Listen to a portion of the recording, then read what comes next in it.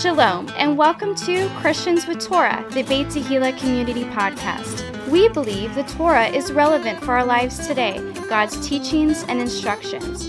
You may very well be part of the first generation to be born again, filled with the Holy Spirit, and have the Torah, a Christian with Torah. Join us as we honor the living God through the study of His Word, topical conversations, and interviews with special guests. Please welcome our hosts, Pastor Nick Plummer and Ryan Cabrera. Shalom, everybody, and welcome to Christians with Torah, the Beit Tehillah Community Podcast. My name is Ryan Cabrera, and I'm your co-host, and I'm here in Studio B, filmed in front of a live studio audience with Pastor Nick Plummer. All two people. Yeah. Hey, Pastor Nick, how you doing today? I am doing very well. Yeah? Extremely well. Yeah. Like Dave Ramsey, better than I deserve. You know? That's true. That's a good saying. That is true. It is a good saying. So, a couple quick announcements before we jump into the Torah portion, Mishpatim. We have coming up February 20th, Mr. Ken Gobb coming to our congregation as a guest speaker, and so we're very excited to hear what he has to say. According to his PR folks, right, he's been to Israel over 135 times. So, this is a guy you want to get to know, right? Like, how did you do it? What's the story here? That's true. I've heard he's made connections. He's been to the Prime Minister's house. I've only been there 7 times. I've only been there once. So, hey, it's better than most. Hey, but it was a good time. Yeah, it was. It was a good time. So Ken Gobb is going to be here on the 20th for our Shabbat service. So I encourage you guys to invite some friends and come out, or if you can't, invite some friends over to your house. Hey, everybody's had Super Bowl parties this last Sunday. Why not have like a Beit Tehillah Ken Gobb party at your house and live stream the service? I mean, that sounds like a good time. It's going to be good. The halftime show is going to be off the chain. All right, there isn't a halftime show, but you know what I mean. Also, we're entering into a brand new feast cycle. It still has that new feast cycle smell on it. We haven't even taken the plastic off. You know how satisfying it is to take the plastic off a new feast things. cycle. Yeah, brand new feast cycle. It's going to be huge. Okay. Thank you, Mr. President. You're welcome. How's that golfing coming along? I don't want to talk about it. He lives on a golf course now. Yeah, well, kind of. Yeah, he's the natives are rebelling, I hear. But we are entering a new feast cycle. Purim is coming up, and is Purim the end of the feast cycle or the beginning of the feast cycle? It's the beginning. So we begin it pretty with Purim. Serious. Yeah, because it's a circle, right? So it's like, where does one end? It's like the two bookends. Sure. Yeah. You've got Purim, and then at the end it's Hanukkah. Yeah. So Purim is actually about preventing genocide. Correct. And Hanukkah is about assimilation. That's right, preventing assimilation. Yes, that's all about assimilation. So our Purim celebration here at Beit Tehillah will be held on February 27th, and that is our normal Shabbat service again. So look, 1 week we have Ken Gobb, and the next week we have Purim celebration. And then the following week, beginning in March, we have Roy and Mary Kendall from Israel. There's more. There is more. Roy and Mary Kendall. So the awesome stuff going on. Josiah, I hear, our illustrious worship leader, has put together a little drama, a little skit, a little drama in regards to quasi sequel. Purim and Susa the following year. Yeah, the first celebration. The first celebration after the year. Yeah, it's going to be great. It is going to be great. So I'm excited about that. So all I can say is either live stream or be here, one or the other. There's a lot going on. There's only 2 choices, right? I gave people 2 choices. That's it. Be here or live stream. That's it. There's nothing else. All right, so we're going to jump into the Torah portion, Mishpatim, which means ordinances. And this is found in Exodus chapter 21 and verse 1 and ending in chapter 24 and verse 18. And let me remind all of you that the book of Exodus is broken up, of course, into 2 parts. We have, of course, chapters 1 through 18 is about, basically deliverance. And 19 to 40 is about worship. So we're already at Exodus 19. They're going to get married and everything, which is where we're at today in the modern times here with the Torah portion. And then, of course, it's from groan to glory. Remember that. We're groaning in the beginning. Then there's glory. Glory. It's a book of redemption. And I like this. A key word is the word deliver. Deliver. We have a lot of delivering services today in our world. Yeah. Uber Eats, Amazon. DoorDash. Deliver can be very good. Mobile meals. A key expression is, as the Lord commanded Moses. So I like that because, I feel like as the Lord commands Pastor Nick. Ooh. I can relate. Yeah. So as the Lord commands to me, I share with our board and our leadership, and we move forward. And we've got some really great, I want to say, opportunities that are going to be coming that are already here. So we're going to jump right in here, and this is actually in Exodus 21. The caption here is, or the headline is, Treatment of Servants. So what we're going to be talking about is kind of like an employer and an employee. And so we're going to see this arrangement develop. So how long were the children of Israel allowed to buy a Hebrew servant and keep him before letting him go free for nothing? 6 years. So 6 years. So think of an indentured or indentured servitude. So basically this is not like, during the Civil War, that type of slavery. When you stop and really go over this, it's very interesting that it's among their own people. Mm-hmm. So like it says a Hebrew servant. So times get tough, you have debt, things happen.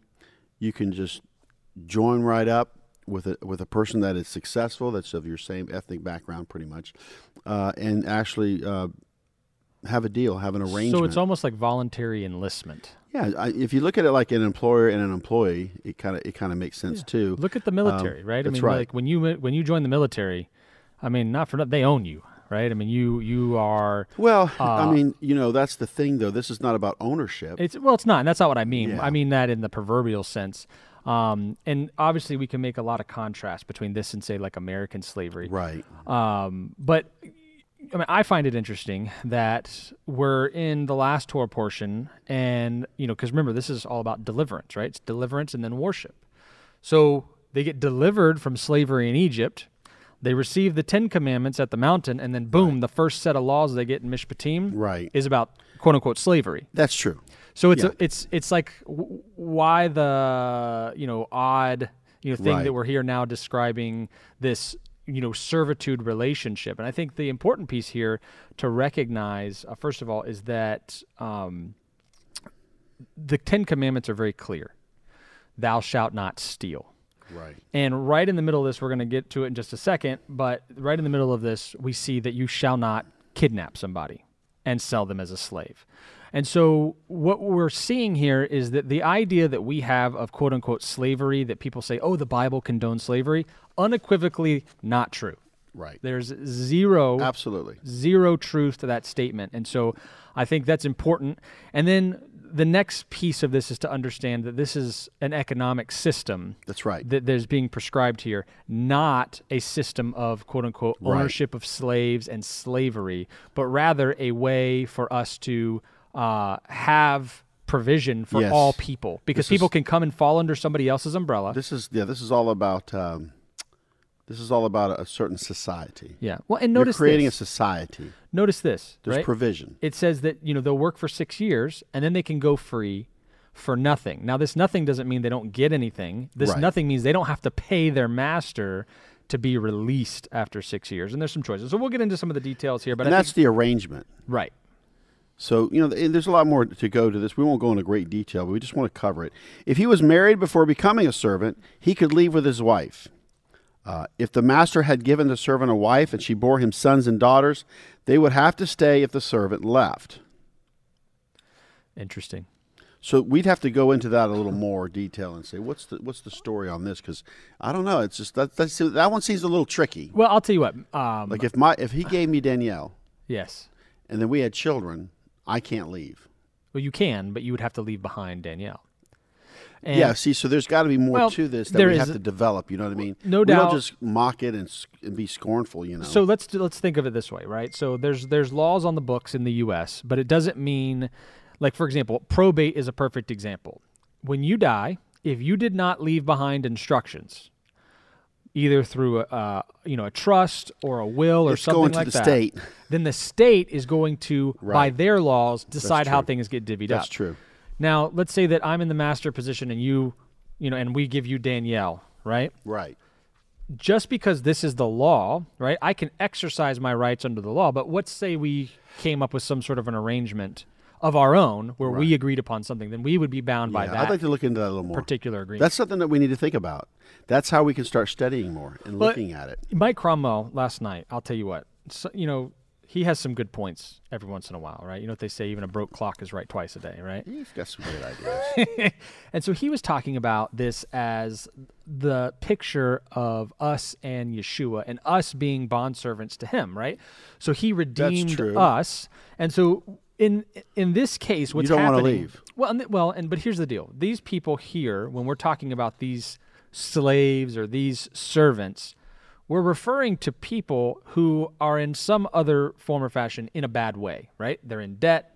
Right. They owe something to somebody, whatever. And so this master, quote unquote, this person is coming and redeeming this individual. So what a different way to look at it from I bought a slave to I redeemed this person from their debt. And I think that's the way we need to look at it. Oh, it's absolutely the only way to look at it. So it's almost like we talk about a welfare system. Right. But this is what we're actually looking at among the Torah. But now but there's a lot more to it. I come into this relationship with this master, and in this case, Yeshua, and they literally give me everything: my wife, my kids. Right. Who am I to leave? I mean, at that point, I'm not just indebted, you know, in on paper, in reality, from a monetary cost standpoint, but now I'm indebted from my heart, and I'm, you know, compelled to serve, you know, in perpetuity at that point. And that's the picture that we're looking at here. Oh yeah. I mean, you got to develop it and build it and look at it, you know, because God doesn't change. He's offering this. He's showing this. This is how it works. Yeah. So we have to accept it for what it is, because it's for our own better. Yeah. It's for our own good.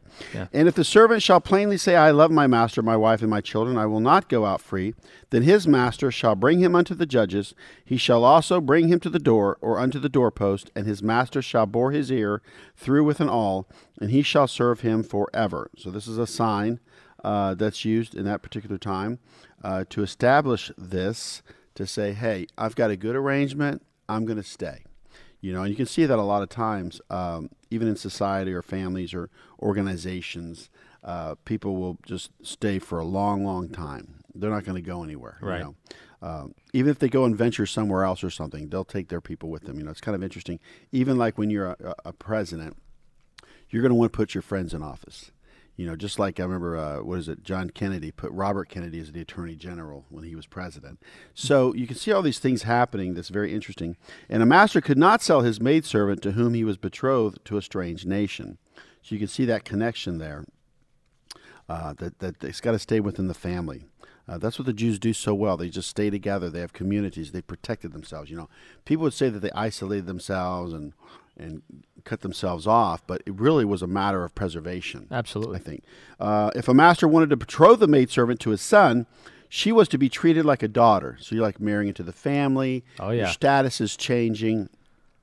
It says here that if a master wants to take another wife, he must provide her with food, raiment, which is clothing, and conjugal rights. What other system do you find where someone can, quote unquote, elevate their status? This is thousands of years ago. Well, we got to go back to even the story of, Hagar, the handmaiden, or the maid servant with Sarah. Right. She went from being that to a wife because she bore Ishmael to Abraham. Right.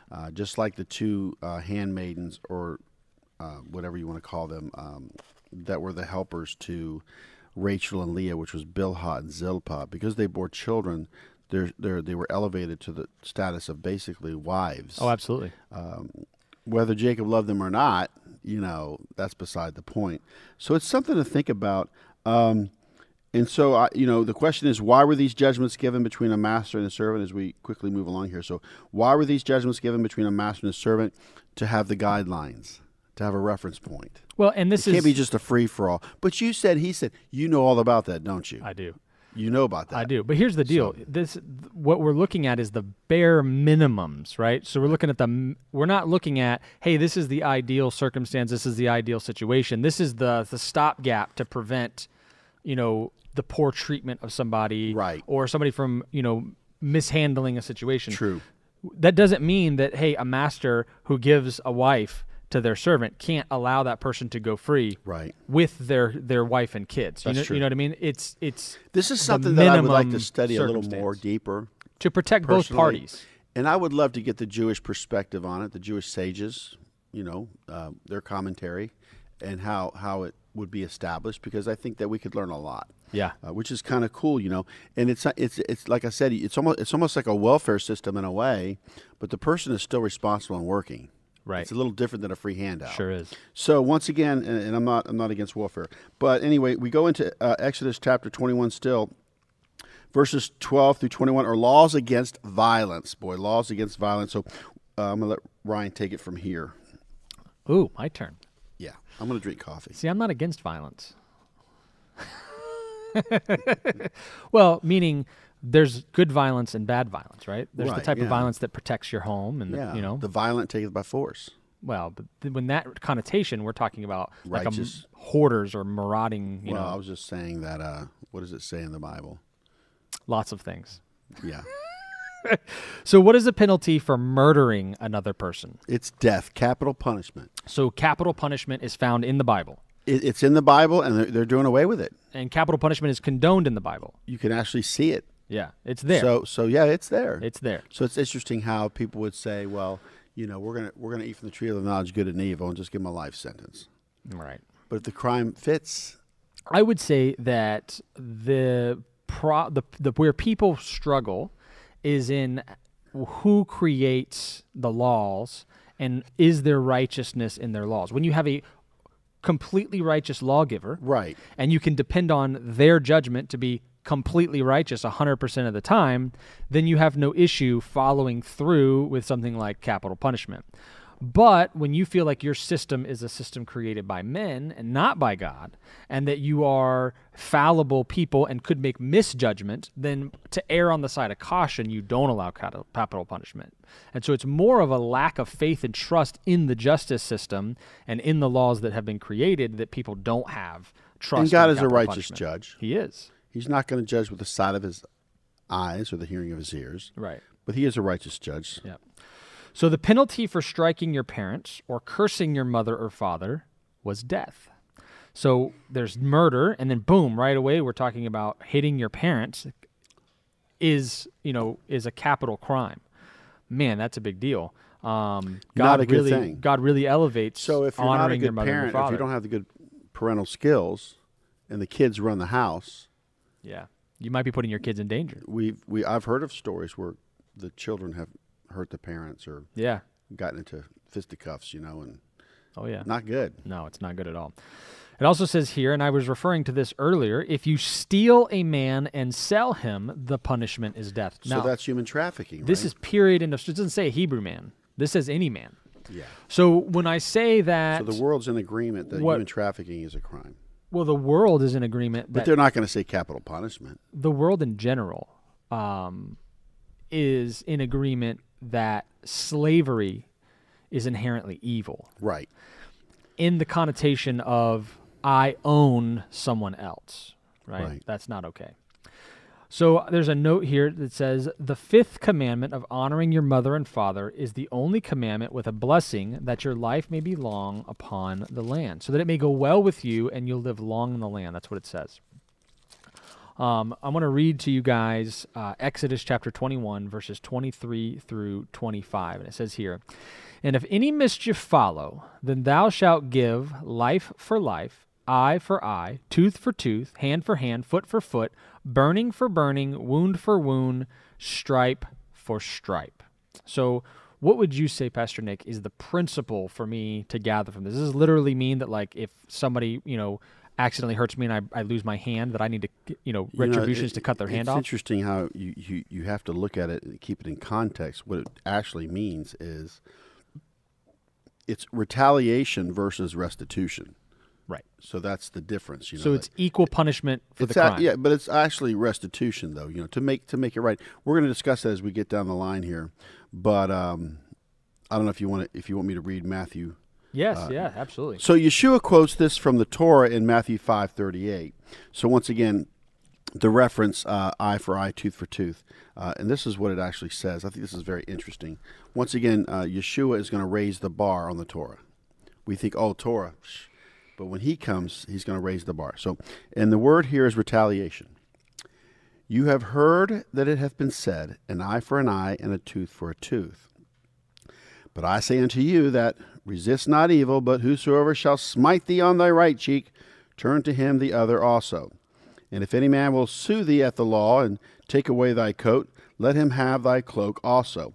And whosoever shall compel thee to go a mile, go with him twain.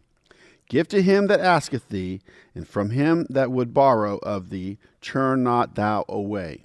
So I think it seems Yeshua he raised the bar in regards to restitution. So not only, to make it right, but make it really right. Right. Like, don't hold a grudge. Okay, there's going to be restitution, but really look at it like, okay, I'm going to give back more than what even the Torah requires. Well, so he raises the bar, like Yeshua said, if you look upon a woman and lust after her, you've committed adultery already in your heart. So he raises the bar on the Torah. And see, people don't realize that. He raises the bar, but he really doesn't tell anyone anything that's not already a spiritual principle, right? So he's a good rabbi. So he goes to the principle, the spiritual principle behind the commandment. So in the case of, adultery, as you mentioned, the spiritual principle is, look, if I'm not lusting after women in my heart to begin with, then guess what? I'm not in danger of committing adultery. Orthodox Jewish men don't even shake a woman's hand who's not their wife. They won't touch. So imagine, how often do you see adultery within the Orthodox community? I would say it's probably 10,000% lower than it is in the world at large. Well, look at this as an example from, being sued at the law or whatever. The point here, the spiritual principle, is that we have faith in God that vengeance is his, that he will make retribution on our behalf, that we don't have to fight for ourselves, that God will fight for us, and that we don't have to feel like, man, I'm catching the bad end of the stick. Guess what? If you, in obedience to God, and are persecuted for his name's sake, guess what? You think that he's going to take that lightly? I would say that you not taking matters into your own hand and having faith and obedience to him would go a long way into making him go even further in, rectifying that situation. I don't know. What I see here, though, with this whole retaliation thing, what I see is Yeshua's like, listen, we have a code of conduct here, right, for kind of a retribution or restitution. Mm-hmm. And so what he's basically saying is, don't take this personal, mm-hmm. get over it, and even respond back in a positive way. Yeah. So that's what's really, all these injustices and things that we try to cope with and deal with. He's kind of like saying it's going to all work out. Yeah. The Torah does have restitution, but at the same time, you can give more than even that. Well, they'll take something like this out of context. It's almost like you got to take it on the chin. Well, I think less than that. I think the point is here where you have, things that are showing that the punishment has to fit the crime, right? Right. You don't go and if it's something, if you accidentally hurt somebody's ox or whatever, then you replace the ox, right? It's a restitution. It's equal, equity it's right. About equity, right? In making decisions and judgments and things like that. And so a servant is allowed to leave his master if he loses an eye or a tooth because of an altercation. And so this is the point that, hey, look, you can't beat your servants. Right. Because guess what? The law says pretty clearly that if you are mistreating your servants... That's a conflict of interest, too. Now you're leave. like, you know what? You could get over it, but then what do you do? So as we continue on in Exodus chapter 22, we're going to go right into repayment. I like how it says it, repayment. I like that. Restitution, yeah. Repayment. What is a man to repay if he steals an ox or a sheep? So for an ox, you give 5 oxen for an ox and 4 sheep for a sheep. Very good. Time doesn't permit us to read it all, but in 2 Samuel chapter 12, verses 1 through 14, King David is called out by Nathan the prophet. He's called out by Nathan the prophet, and he tells the story about the rich man, right, with all the sheep and the herds and very wealthy. And then, of course, then he talks about the poor man with his one little lamb, and he ties it in to what David did with Bathsheba and Uriah the Hittite. He ties it all in like a parable. Yeah. And so David gets mad, and he says, that man must be put to death, and he must, give back fourfold. Yeah. So anyway, Nathan the prophet shares a story to King David about a sheep being taken from a poor man, and David knew that 4 sheep would have to be given in return. I thought that was very, very so David knew the interesting. Torah. He did. This is a little clue. So what I want to just encourage all of you, and the Bible, I use the PAP method. It's principles and purposes. So once you understand the principles and purpose, then you're like, oh, okay, that could work, And so once That's again, the PAP method. yeah, yeah, we're gonna do Pappy. So anyway, as we look at this story, it's very interesting, and of course, David does pay the price, and it's kind of interesting. I was looking, reflecting on King David, and I guess I was looking at one portion of Scripture. He had 4 sons from 4 different women. So to add Bathsheba to the harem or whatever just seems like trouble. Yeah. But we'll get to talk to him about this. We will. David, tell us about your love life. How did it go? What was going on? You're a passionate, man, a warrior, but a man after God's own heart. But what went down? I mean, if you had to do it over again or whatever. So think about, people always say, "What are we going to do in heaven?" We're going to be talking to everybody. Well, and I think main that people. It's always important to mention that David paid the price. Yeah, he did. He lost his son over the incident. Right. And one son murdered another son. And right. So, this is a situation where it says that, David's after God's own heart. It doesn't mean that he was, scot-free and that he got away with things. He definitely didn't. He paid the price. So the whole one lamb, you have to give 4 back. It's called fourfold. So if we look at Zacchaeus in Luke 19, verse 8, this is right out of the New Testament. This is so cool. And Zacchaeus stood and said unto the Lord, Behold, Lord, the half of my goods I give to the poor, and if I have taken anything from any man by false accusation, I restore him fourfold. So here was a money lender, whatever, money changer. Yeah. And of course, I restore him fourfold. That's I'll tell you what. That's a principle. If we had a fourfold restitution law in the U.S., I would say that we'd have a lot less white-collar crime. Well, that's the whole thing. I think, unless those days shall be shortened, no flesh shall be saved. Oof.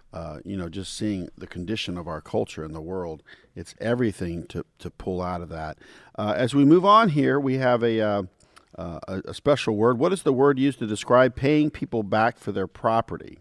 Restitution. It's restitution. It's found in Exodus chapter 22 and verse 3. Verses 5, 6, and 12. So there's 4 references here. And as I was looking, there's another word for this found in Job, but this is the only time this word is used. This word restitution in verse 3 is full restitution. So it's a civil law. Yeah. It's the Hebrew word shalom. It's number 7999. This is what this word means. So let's say that we just look at this. To be safe in mind, body, or estate. To be completed, to be friendly, to reciprocate. I would like that to a friendship. Yeah. If someone's always giving to you but you're not giving to them, then that's not a friendship. You have to reciprocate. Yeah. To make amends. So the reference here is that you're in a state of good being and then it's broken up. Something happens where there needs to be restitution because your life was broken up. Right. So something has to be repaired and fixed. So that why? So that you could be safe in mind, body, or estate. Right. And so that's what we actually see in that. So that's really a good thing, So it's kind of like, and we can go to this later, but the reference is like, let's say I borrow a book from somebody and I spill coffee on it. Now, even with the Amazonian price, I am to give them the same book back plus 20%. So it's a cool thing to practice and follow. It's never even been taught. And that's really the reference. That's really what we're referring to here. And you can go off and look at that for yourself. I think there's a gentleman that made a comment about using somebody's barbecue grill and the owner's there and it blows up or it just, whatever, quits working. The person there at the barbecue is not responsible. But if the owner's not there and you're borrowing it, something happens to it, you are obligated to give it back in full operating order. Yep. So these are all principles that are so cool because, there's so many things that we could say, in regards to, too bad. That sounds like a religious ruling, like somebody gave their, Yeah. So you want to move on to... I would love to, actually. Get into laws of human relations. These laws of human relations, I don't think would be seen as outdated. I believe today, by the general public. I love them. I do too. I look at this, and that's what I teach my kids. Well, everything here I've taught my kids. I think that having Pam Stenzel here, and she gives such a good perspective when she came for our Purity Conference, that when we get into things about human relations, and we start to get into these principles, like, for example, this first one, if a man entices a maid who is not betrothed and lies with her, what is to happen? Well, he shall surely endow her to be his wife. So this term endowed, right? You can't just go around willy-nilly, right? You can't just go around being promiscuous and think that this is okay, right? And in our culture, people have just absolutely lost their minds when it comes to this, because we've found ways around the consequences, so to speak. But what Pam Stenzel makes the point of is there is a price that is paid. Whether you pay it now or you pay it later, it's going to be paid. And well, I'm past the 5-year mark. That's all I can tell you. Me too. But my point being that there is a price that's paid, whether spiritually, physically, bar none, relationally, or all together, all three. So just so you understand, everyone, the first person that you are intimate with, you have to marry. So go back to your first boyfriend or girlfriend that you were intimate with. We won't go into the details. That's the one you should have married. And we have to teach this to the next generation. And this if you are that intimate with somebody, this is a good time to take a minute and say, like, hey, and you have a consummation. If you're that person who did that, you know what I mean? Oh, kudos. Because too often, we celebrate the repentant sinner. You know what I mean? And that's we don't the thing, get a chance to celebrate the people that did it right. My daughter just turned 14, and we took her out and gave her a promise ring, and just talked with her and showed her, that this is the right way to go and be and do. And I do trust my children to make that right decision. They've been taught it, they know it, right? Which is better than what we had, I think. Nothing against my father or mother, but I'm just saying that we really do teach that here at Beit Tehillah, betrothal. So you want to continue on? I do. So here's the big question. Are you ready? Why is betrothal better than dating in regard to starting a marriage? Now, remember if someone's not religious or doesn't have a personal relationship with Jesus Christ, not a Christian, they're not even going to want to talk about this. Well, that's why we have phrases like, don't be unequally yoked with an unbeliever. That's right. So I would just like to make 2 points on that question. Betrothal is biblical and dating is not. Number 2, dating just sets you up for divorce. And this is where you get soul ties. I always tell people, did you actually love someone and they didn't love you back? Did somebody love you and you didn't love them back? Boy, I can look back on that. Right. And that is painful. Right. So all that pain that you felt, it's kind of like the guys talking about these different relationships, putting nails into this wood in the fence. It says, well, look, that's not that bad. Look, okay, here's one relationship, here's 2 here's like 6 nails in the fence, and then the father tells the son, go ahead and just pull those nails out and look at all the holes. It's like a picture of our heart. Right. And that's something that's hard to get over, to recover. So your heart is now holy? I don't know. It's not going to be good, though. So, betrothal versus dating. So first off, betrothal is better because it's a guided process. It leads you. It's with the intention to marry. Well, I want to describe my perception of dating, right? Because everything's about perspective. People think that, you should date because then you can try different things and then figure out what you like, what you don't like, and then eventually you'll be able to make a decision on whoever or whatever, right? So that's probably the one pro that people would say about dating, okay? Right. But the problem with that is that what we're essentially saying is, hey, you at 17, 18, 19, 20, between 18 and 25, right? At your dumbest point in your whole life, you were smarter before this time, you'll be smarter after this time. Why? Because you're a hormone-filled, individual without the benefit of the experience to move yourself forward in the right direction. And so your judgment, you might as well just be drunk, right? Because essentially you are in some way, shape, or form because of your age and your lack of experience. And so how do we contrast that with, and think about it. Then we tell them, hey, go do this by yourself, right? You, the kid that I have, been, keeping safe all of this time, let me just send you off to go make this decision all by yourself, which is probably the biggest decision you'll ever make.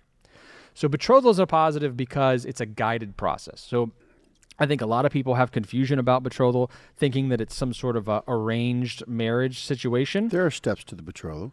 There are steps, but what I mean by that is it's not arranged marriage. I think that's probably myth buster number one. Right. It's not arranged marriage because it's a voluntary process, right? You don't just get sold off, right, to another person because of, the families are making a deal on some land, right? Your dad's not getting 5 cows for, giving you away to somebody or something like that, right? And so because it's a guided process and both sets of parents in the ideal situation are involved in this, think about this. In many counselors, there is safety, okay? Right. So you're making a big decision, and the biggest decisions of your life, you should have a guided process that has structure and many counselors. And the last thing is that betrothal recognizes and acknowledges that the foundation of marriage is not an emotional infatuation. Right. That it is a lifelong commitment to another person that while you may be able to, quote unquote, fall in love with somebody in the dating process, the betrothal process recognizes that there's more to marriage than just this temporary emotional feeling that you have, and I think that that's a big deal. And I know that my kids, I will be encouraging to let me and my wife walk them through the process of finding a mate rather than just sending them off to go decide on their own. And so with that in mind, participating, we'll be laying that foundation along the way for them, and we pray for their spouse. It's another picture that I received from somebody telling me that, hey, they sat down, like you guys took Hadassah to dinner or whatever and gave her her purity ring. What an awesome picture that is. But hey, they even, Pam Stenzel, I think she said that they had another seat, right, at the table. And they ordered a meal for that seat and everything. They said it's a little weird. They warned the waiter ahead of time. And they said, hey, just so you know, your spouse is alive today. They're a real person walking the earth. And your commitment is already to them. So if you have in your mind that you're already committed to them, then you'll make your decisions as if you're already committed to that person. And so it makes it more real, I think. And that's, I think, how we should look at betrothal, not as an arranged marriage. It's not that. There's a lot going on here. I mean, and not to make anything better, but the next law, you ready for this? Yeah. Thou shalt not suffer a witch to live. Wow. You can marry a witch. Do we need to say any more? Don't marry a witch. That is the punishment. The occult is bad news, isn't it? Yeah. You wonder where these fallen angels have come from and what they're doing, but they are wreaking havoc in the earth. Thou shalt not suffer a witch to live. Remember Bewitched? Yeah. Of course, how Elizabeth do you prove Montgomery? Somebody's a witch? You remember the Salem witch trials? No, I understand that, Yeah. but the occult is pretty bad. Yes. Now, it's kind of interesting that all this is found in the Torah, yet look at our culture. Witchcraft and the occult, all the things we're supposed to avoid. Even King Saul summoned the spirit of Samuel or whatever, a familiar spirit, to summon him. Gosh. And he got all this witchcraft out of the land that he called on it. He fell back on it. See, what happens is we don't draw near to God, he can't draw near to us, and then we're left to our own demise. What two things are not what two things are we not to do to strangers? Well, to strangers, we're not to vex them or oppress them. Because we were strangers in a strange land. Correct. That's why, like, when you go Sometimes to the I mall still or feel somewhere, like a stranger in a strange yeah, land. well, you just got to hold the door for people and do something courteous, be a gentleman. That's what I've learned. We move on into, of course, we talk about betrothal, I think the suffering on point, which to live. I think the point strangers. here on the vexing of strangers is also, people criticize what they don't understand. So when people come from another culture and somebody comes and they're of a race or an ethnicity or a culture that's not normal to you, I think people have a tendency to make fun of them or ostracize them, especially happens with young people and kids. And that's like with culture, you got to be careful. Right. And so we don't want to do that. We want to respect people, respect where they're coming from. And we're still in human relations. them. This is the subject matter, human relations. What is going to happen to anyone who afflicts a widow or a fatherless child? Ooh, the Lord will kill them with the sword. So the example that I like to use is Haman. and what he tried to do as far as a genocide against the Jewish people, even Esther herself, who was a Jew. Hangman. And of course, it said the Lord will kill them with a sword. Yeah, that's right, hanging Haman. So what happened? Haman and his sons were hung. Yep. For the harm that they were going to bring to the Jewish people. Once again, this is all about That's right. For the plot against the queen. human relations. When you lend money to his people, you cannot charge them interest. There goes Visa, MasterCard, and Discover. We are commanded to give God our first fruits and our firstborn sons. Okay? Why? Because they belong to him.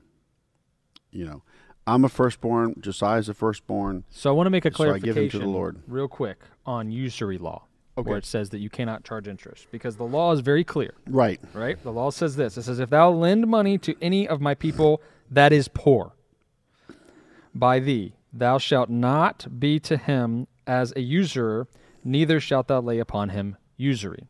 So in other words, somebody's hard up and can't afford to live, and they're poor, and they need money to buy food and essentials. Right. You can't charge that person interest. Right. Does that mean that mortgage interest is anti-Torah? No. I think that's an important distinction to make, that there's a difference between taking advantage of the poor, Right. which is what Visa and MasterCard do, I'd essentially. have to probably look into that a little further, but you're right. It says it right here. It's a good point. Just read the verse. I try to just read it and understand what it says from my simple brain. And I love what it just throws in here. You know, God wants holy men for himself. Exodus 22:31. So if he's asking us to be holy, then we can do it. I could do better at that. So that's where we're at on that. Let's move on to Exodus chapter 23, verses 1 through 9. You want to jump into that? And I can I maybe do. read a few scriptures. I do. I'm actually pretty passionate about being genuine and truthful. So Exodus 23:1 says this, thou shalt not raise a false report, put not thine hand with the wicked to be an unrighteous witness. So if you remember, in the New Testament, they had to go and find. Yeah, I want to read that. Oh, go ahead, please. So Matthew 26, verses 59 and 60, in regards to Yeshua and the false witnesses, it says, now the chief priests and elders and all the council sought false witness against Jesus to put him to death, but found none. Yea, though many false witnesses came, yet found they none. At the last came 2 false witnesses. Wow. It's not good. It's not good. I can only imagine what it must be like to stand before the judgment seat of Christ as one of the false witnesses in that situation. How about one of the Roman soldiers that slapped him? He's like, prophesy. Who did it? Yeah, not good. I don't want to be that guy. Not good. No, I don't want to be that guy either. Because vengeance is mine, saith the Lord, and he is the Lord. And I think that he will repay everyone for their deeds, and I think that's an important thing to remember for all of us.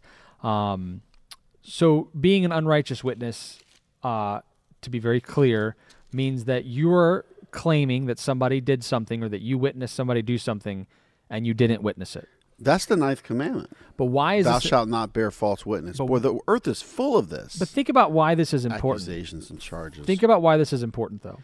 Because when we want to establish someone's guilt, in the Torah, guilt is established by what? By 2 or 3 witnesses. Right. So the whole justice system hinges on a righteous witness or righteous witnesses.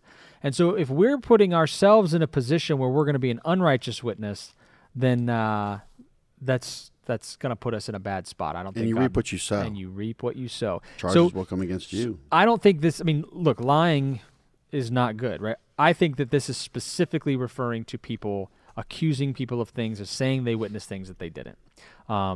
And I think that the reason that it's important is because of what I just said.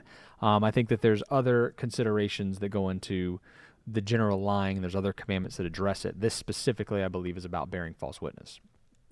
And you're supposed to swear to God, too. Right. Well, and you don't. That you're going to tell the truth. And you don't want to take the Lord's name in vain. Right? So that's an example. If you were to then lie, now you're breaking 2 commandments at the same time, taking the Lord's name in vain and... Number 10. Yeah, let's do it. Are we to give back another person's belongings when they are lost and we find them? Well, I believe it says that you're supposed to do that. The answer is yes. it says that you are definitely supposed to return someone's belongings if you find And them. of course, the joke is, Losers or finders keepers. finders, keepers, losers, weepers. Yeah. But don't think that's that if you works. believe the Torah has been done away with. So let's just look at it like that. You find somebody's possession and you give it to them. You just did Torah. Have you ever been in the position there's a where principle. you lost your wallet or something? There's a and principle. Somebody like mailed it to you. Oh, wow. Wouldn't that be because your address is on your driver's license, right? That's true. So you find somebody's wallet. What do? You either turn it into somebody That's or true. you mail it back to them. That's a good You word. get it to them. The land is to have rest and be still in the 7th year. So this is the Shemitah year. And then 6 days you can work, but on the 7th day you shall rest. These are interesting little What an principles. oppressive God we serve. This is very good. I like all of this. You know what I find I embrace interesting this. I love this. about this commandment? This is great. We always talk about this being about the Sabbath, but you know what else it says? It says 6 days you shall work. Right? That sounds like a command that, hey, you got If you 6. don't work, you don't eat. That's right. Well, it does say that as well. It says that in So the New we got Testament. number 11 here is what 3 national feast days are to be kept throughout the year. Real quickly here, we just want to go over this. Just give you some little tidbits. I have the The 3 national feast a little days. display for Wow. everybody. Look at that. Ooh, you see all the pretty colors on that? You got it. So we have 8 feast days, but there are 3 national feast days. And this is God's redemptive plan through the 3 national feast days. And by the way, this is found in Exodus 23, verses 14 through 16. And then it's found in Deuteronomy chapter 16, verses 16 and 17. So just to clarify here, there are 8 feast days counting the Sabbath, but there are 3 national feast days that actually show God's redemptive plan. Quickly, let's go over this. The Feast of Unleavened Bread, which is Passover. Would you all agree, and would you agree, Ryan, that we have, of course, the Exodus from Egypt, the lamb on the blood of the lamb on the doorposts. They came out 3,500 years ago, and yet Yeshua, of course, is our lamb who took Yes. away the sin of the world. So we say yes to both of those. It has been fulfilled and is being and fulfilled, is and being people are fulfilled. giving their lives to the Lord and becoming born again today. Right, absolutely. So we would agree. Yes. Now, the second one is the Feast of the Harvest, or or Shavuot, or Pentecost. Would you agree that in Exodus 19, in the 3rd month, that the Feast of Shavuot was celebrated through the giving of the Torah and the marriage covenant? Yes, we read Mosaic about that last covenant. week. So that has been fulfilled, Yes. and it is being fulfilled because we know 2,000 years ago on the Feast of Pentecost, Shavuot, that the promise of the Holy Spirit was fulfilled among the disciples and all those that were waiting for it. Yes, absolutely. So prophetically, we're in Shavuot, or the pouring out of God's Holy Spirit. Yes. But there's some competition. Right. There's some challenges called familiar spirits. There's only one Holy Spirit, but there's all these other spirits. So we would agree that this has been fulfilled and is being fulfilled. So 2/3 of God's plan has been fulfilled and is being fulfilled. Last but not least is the Feast of Ingathering, which is called Tabernacle. So would you agree that they were to make booths, temporary dwelling places, to commemorate coming out of Egypt? Yes. And so that's, of course, we're already 2,000 years into gathering. So would you say that God is gathering his children at Beit Tehillah? Oh, absolutely. And families and individuals. I am Absolutely. a son of the Most High. So we have to understand that God is gathering, not scattering. Correct. A lot of churches are still closed. It's kind of sad. Why? Why would they stay closed then? We're considered essential. Get those churches opened. That's right. What kind of pastor are you? Well, the Supreme what Court kind of of- leadership is in the that Supreme church Court of to California keep it shut down? Killed the ban on churches opening. So this week. yeah. So I just want to encourage you that God has called us to come together and to be together. So let me just move on here. What was going to go before the people to keep them in the way and bring them to the place that he has prepared?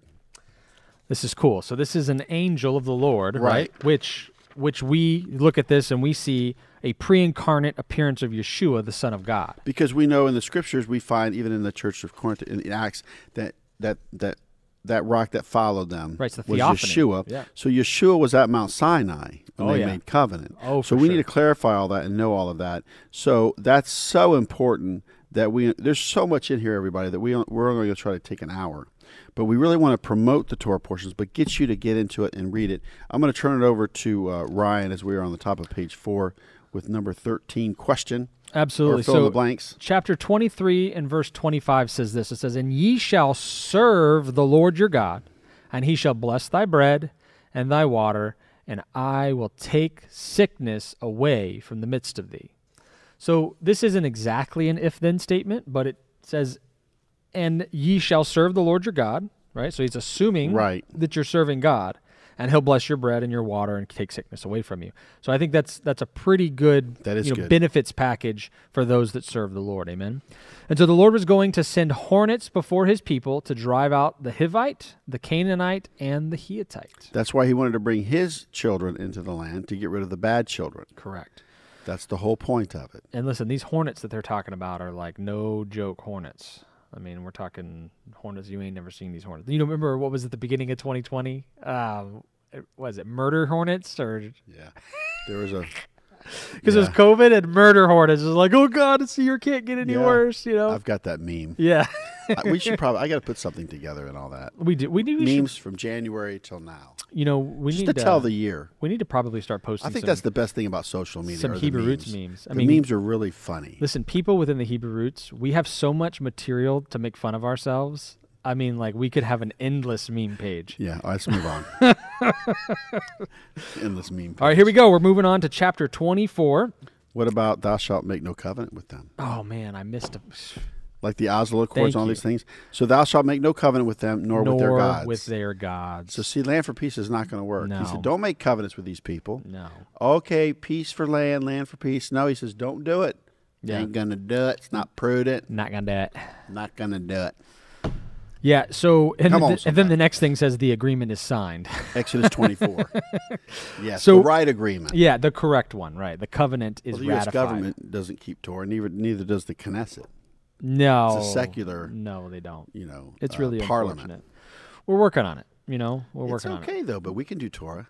There's more and more people that are, coming to an understanding within Torah, within Right. Israel, and I think that's an important thing to note. I'll tell you what, every once in a while I'll see people just absolutely lashon hara the land, about certain things, and I'm just like so frustrated with that because I'll tell you what, God loves the Jewish people. He loves the land of Israel. That's the apple of his And eye. they're married to it. And how can the world take them away from that? Oh boy. And they point to the sins of certain people within the land Right. as a blanket, broad stroke of what it is. And I've been there. Right. I've met these people. Right. These people love God. They love the land. I'm They're telling you. pioneers. And so I think that people just have a misunderstanding and they try to say all kinds of weird, Right. funky stuff. And listen, God loves Israel, the land of Israel, the state of Israel, the whole bit. And so, in Exodus 19, there was a marriage covenant made. They were in agreement. And then they were given the 10 Commandments orally. Moses went over it. And now it's going to start to develop. Now he's going to ratify this thing. Finger of God. Let's right? go. All right. So, what two different offerings did the young men of Israel present before the Lord? Once again, a burnt offering and a peace offering. And I want to just interject quickly here. A burnt offering is totally consumed. Yeah. Nobody partakes of it. Nobody eats it. It's totally consumed. Now, a peace offering, this is the only offering that the offerer can eat of. And it's found in Leviticus chapter 7, verses 11 to 17. So let me just reiterate this, that God loves to eat. Mm-hmm. So what do you have at a wedding? But a reception. Yeah. That's why you have the marriage supper of the Lamb coming up. Right. So this peace offering, they were actually able to partake of it. He's going to develop the storyline, or this plot, Ryan is. But once again, this is all taking place, which is really cool. Yeah. No, it is. It is absolutely. So they're bringing offerings in order to ratify this covenant with God. That's right. And so, what did Moses sprinkle on the people? He sprinkled the blood. Now, just remember this peace offering real quick. Let me go back to that real quick here. A burnt offering is a picture of course, Yeshua giving his life, and then a meal offering or a grain offering goes with that burnt offering of servitude, that you serve. It's unleavened bread, no honey either. So you can't put honey on it. So the third offering is peace offering. And then you have, of course, the sin offering and trespass offering. So the third offering is the peace offering that you get to partake of. So it's kind of like, hey, I've given my life to the Lord. I serve the Lord and his people. And God blesses me with peace offerings, which I've experienced. Yes. And now I can take my peace offering and share it with others because God has blessed me. And he gets all the glory, and he's my sustenance. So it's a cool thing to do, because seek first the kingdom of God And his right. Everything else will be added unto you. Praise For the God. sake of time, we're going to move on. So once again, this covenant is ratified with blood. It is. Just like the blood of Yeshua. It is. What can wash away my sins? Because he renewed the marriage covenant. Nothing but the blood of Jesus. That's Amen. good. So who saw the God of Israel and ate and drank in his presence? And once again, there's a verse that says, nobody has seen the face of God and lived, but he showed up as a theophany. He showed up in a way that people could see him and be with him. Like and remember, God loves to Yeshua? eat. Moses, Aaron, Nadab, Abihu, and 70 elders were there for this wedding So this is a reception. theophany. Yeah, it's a theophany. This is Yeshua. This is so cool. This is Yeshua. We're finding Yeshua here in Yeah, let's in continue the Old on. Testament. That's so good. So chapter 24, verse 12 says, "And the Lord said unto Moses, Come up to me and into the mount and be there, and I will give thee tables of stone and a law and commandments which I have written, that thou mayest teach them." Who wrote the tables and the commandments? The finger of God. Ding, ding, ding, ding, ding. It says it right here. The table of stones and a law and commandments which I have written. If you're ever wondering who wrote the Torah, this would be a good verse to reference when trying to answer that question. And I know they talk about Moses, had the first computer, right? 2 tablets and a cloud. I mean, Now, going back to the finger of God written, Yes. right? Remember what Yeshua said? We can read about this in Luke later. Right. He says, by the finger of God, I cast out devils and demons. So basically what it's saying is that when you get into the Torah, the teachings and instructions, and you start becoming obedient, demons have to leave. Oh, yeah. See, we're trying to figure out how to live our life and what to do, and that's why we have the Holy Spirit. But then we have God's commandments. Jesus even said, if you love me, you'll keep my commandments. But there's cool stuff in here. That's all I right. can say. No, it is. It is. And so Moses is now going to be beckoned by God up further into the mountain. So they're there and they're with the 70 elders, and he says, okay, you guys wait here. I'm going to go up and I'm going to receive, from the Lord.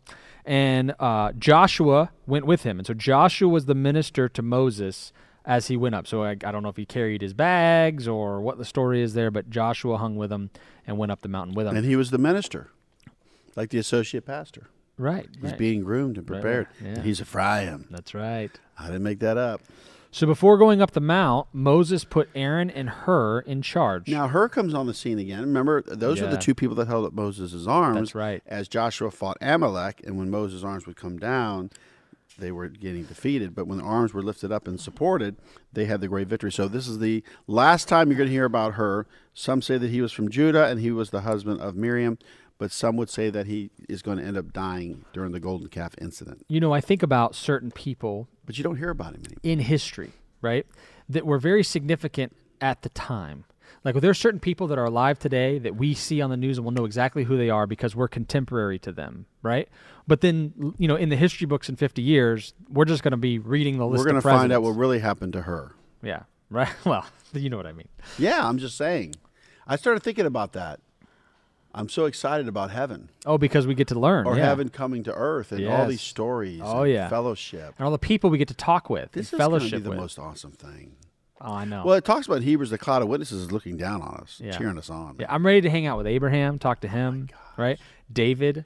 I mean, that'd be They're cool. all going to have like appointment books. Oh, yeah. 'Cause they can't see everybody. But there won't be any time. Oh, I'll be able to see you in the next millennium. Yeah. But we'll be outside of time space then, right? I mean, I assume. I that's don't true. know how it's We'll going to work. figure it out. Yeah, we will. So for 6 days, the glory of God covered Mount Sinai. I wonder why 6 days and not 7. Probably It's because coming. God Something's rested. coming. And so on the 7th day, the glory of the Lord abode, and Moses was in the mount 40 days and 40 nights. And so then that's where we stop. We stop there. Moses is up the mountain. He's receiving from God. And then in the next Torah portion, he's going to give them messages to take back to the people. There's going to be some good stuff going But on here. that's where we stop. So, Pastor Nick, what 2 lessons can be learned from the Torah portion, Mishpatim? I would just say this. I just have one thought. One thing I'd like to say is there is not one commandment that will hurt you. I'm just going to leave it at that. I like that one. So it's not like, oh my gosh, this is excruciating. This is so hard. This is awful.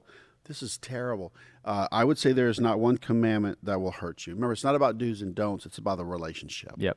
As a matter of fact, here's an interesting thing. If you want to really analyze or get technical, if I'm not mistaken, over 200 commandments are in regard to the temple. Oh, yeah. Now, Yeah, here's yeah, another for thing. sure. So if you got 613, that takes you down to 400 and something. I've heard there's like 217 that are But applicable how about this, to Ryan? us. Now, check this out. In the Dake's Annotated Bible, he makes a point, a reference.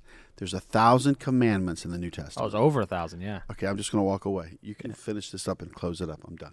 Yeah. That's it. That's I'm it. good. That's it. Stick a fork I'm in you. so good right now. Stick a fork in you. I'm good. You know, I look at this and I'm grateful because I'll tell you what, so many times in my life have I been in a position where I was missing a key piece of information. And if I would have just had that key piece of information, it would have changed the outcome that I was in. Or when I received it, I was like, yes. And then I was able to move forward from that point on. Right. And so Yeah, I that's look at interesting. things like this as that key piece because God is a loving Father and That's we are right. his sons and we daughters. want to know him. And he wants to instruct us on how to live and what to do and how to relate to one another and how to relate to him. And so I look at things like this and I'm thankful that he doesn't just leave us to our own devices, but that he gives us instructions. And this is the nitty-gritty of instructions, right? This is do's and don'ts. This is black and white. It's clear. It's, it's cut and dry, and it's easy to understand. And so for that, I'm thankful and I'm grateful, and I just praise God for that. And so Well, let me add one thing. I don't know. I know we're over. I don't know. This is what I want to say. I just thought about this because Okay. there's a big portion of this that was this. God cares about our relationships and how we treat each other. So like this, do unto others as you would like for them to do unto you. Yeah. So like if someone's not going to do that for you, shouldn't we do it for them? Yep. I like that. I think it's the complete Jewish Bible that's how it's worded. So that's the So they're gold, not gonna that's do the that. golden rule. Have you ever heard the platinum rule? No. Treat others the way they want to be treated. So, Wow. yeah. Because not everybody's the same. Maybe they don't want to be treated the way you want to be treated. Oh. You're Very following? good. Yeah, that's the next level. So, Father God, we thank you so much, God. We thank you so much that you are our Abba, that you have not left us here fatherless, Father, but that you have been our Father and that you give us instructions and that you love us enough to teach us and to reprove us, God, and to give us the knowledge that you would bestow on us and that we could look around to the world, Father, and that we would not find the wisdom that we find here in the book that you gave us, Father. And so we praise you for that. We thank you for your word. We lift it up, and we lift up your name, and we lift up your Son, Yeshua, that all women and children would be drawn unto him, Father, because it is because of him that we are here. And so we love you, and we thank you, and we praise you in Jesus, Yeshua, Meshikenu, Yeshua our Messiah, in his name. Amen. All right. Amen. All right. God bless you guys. Have a great week.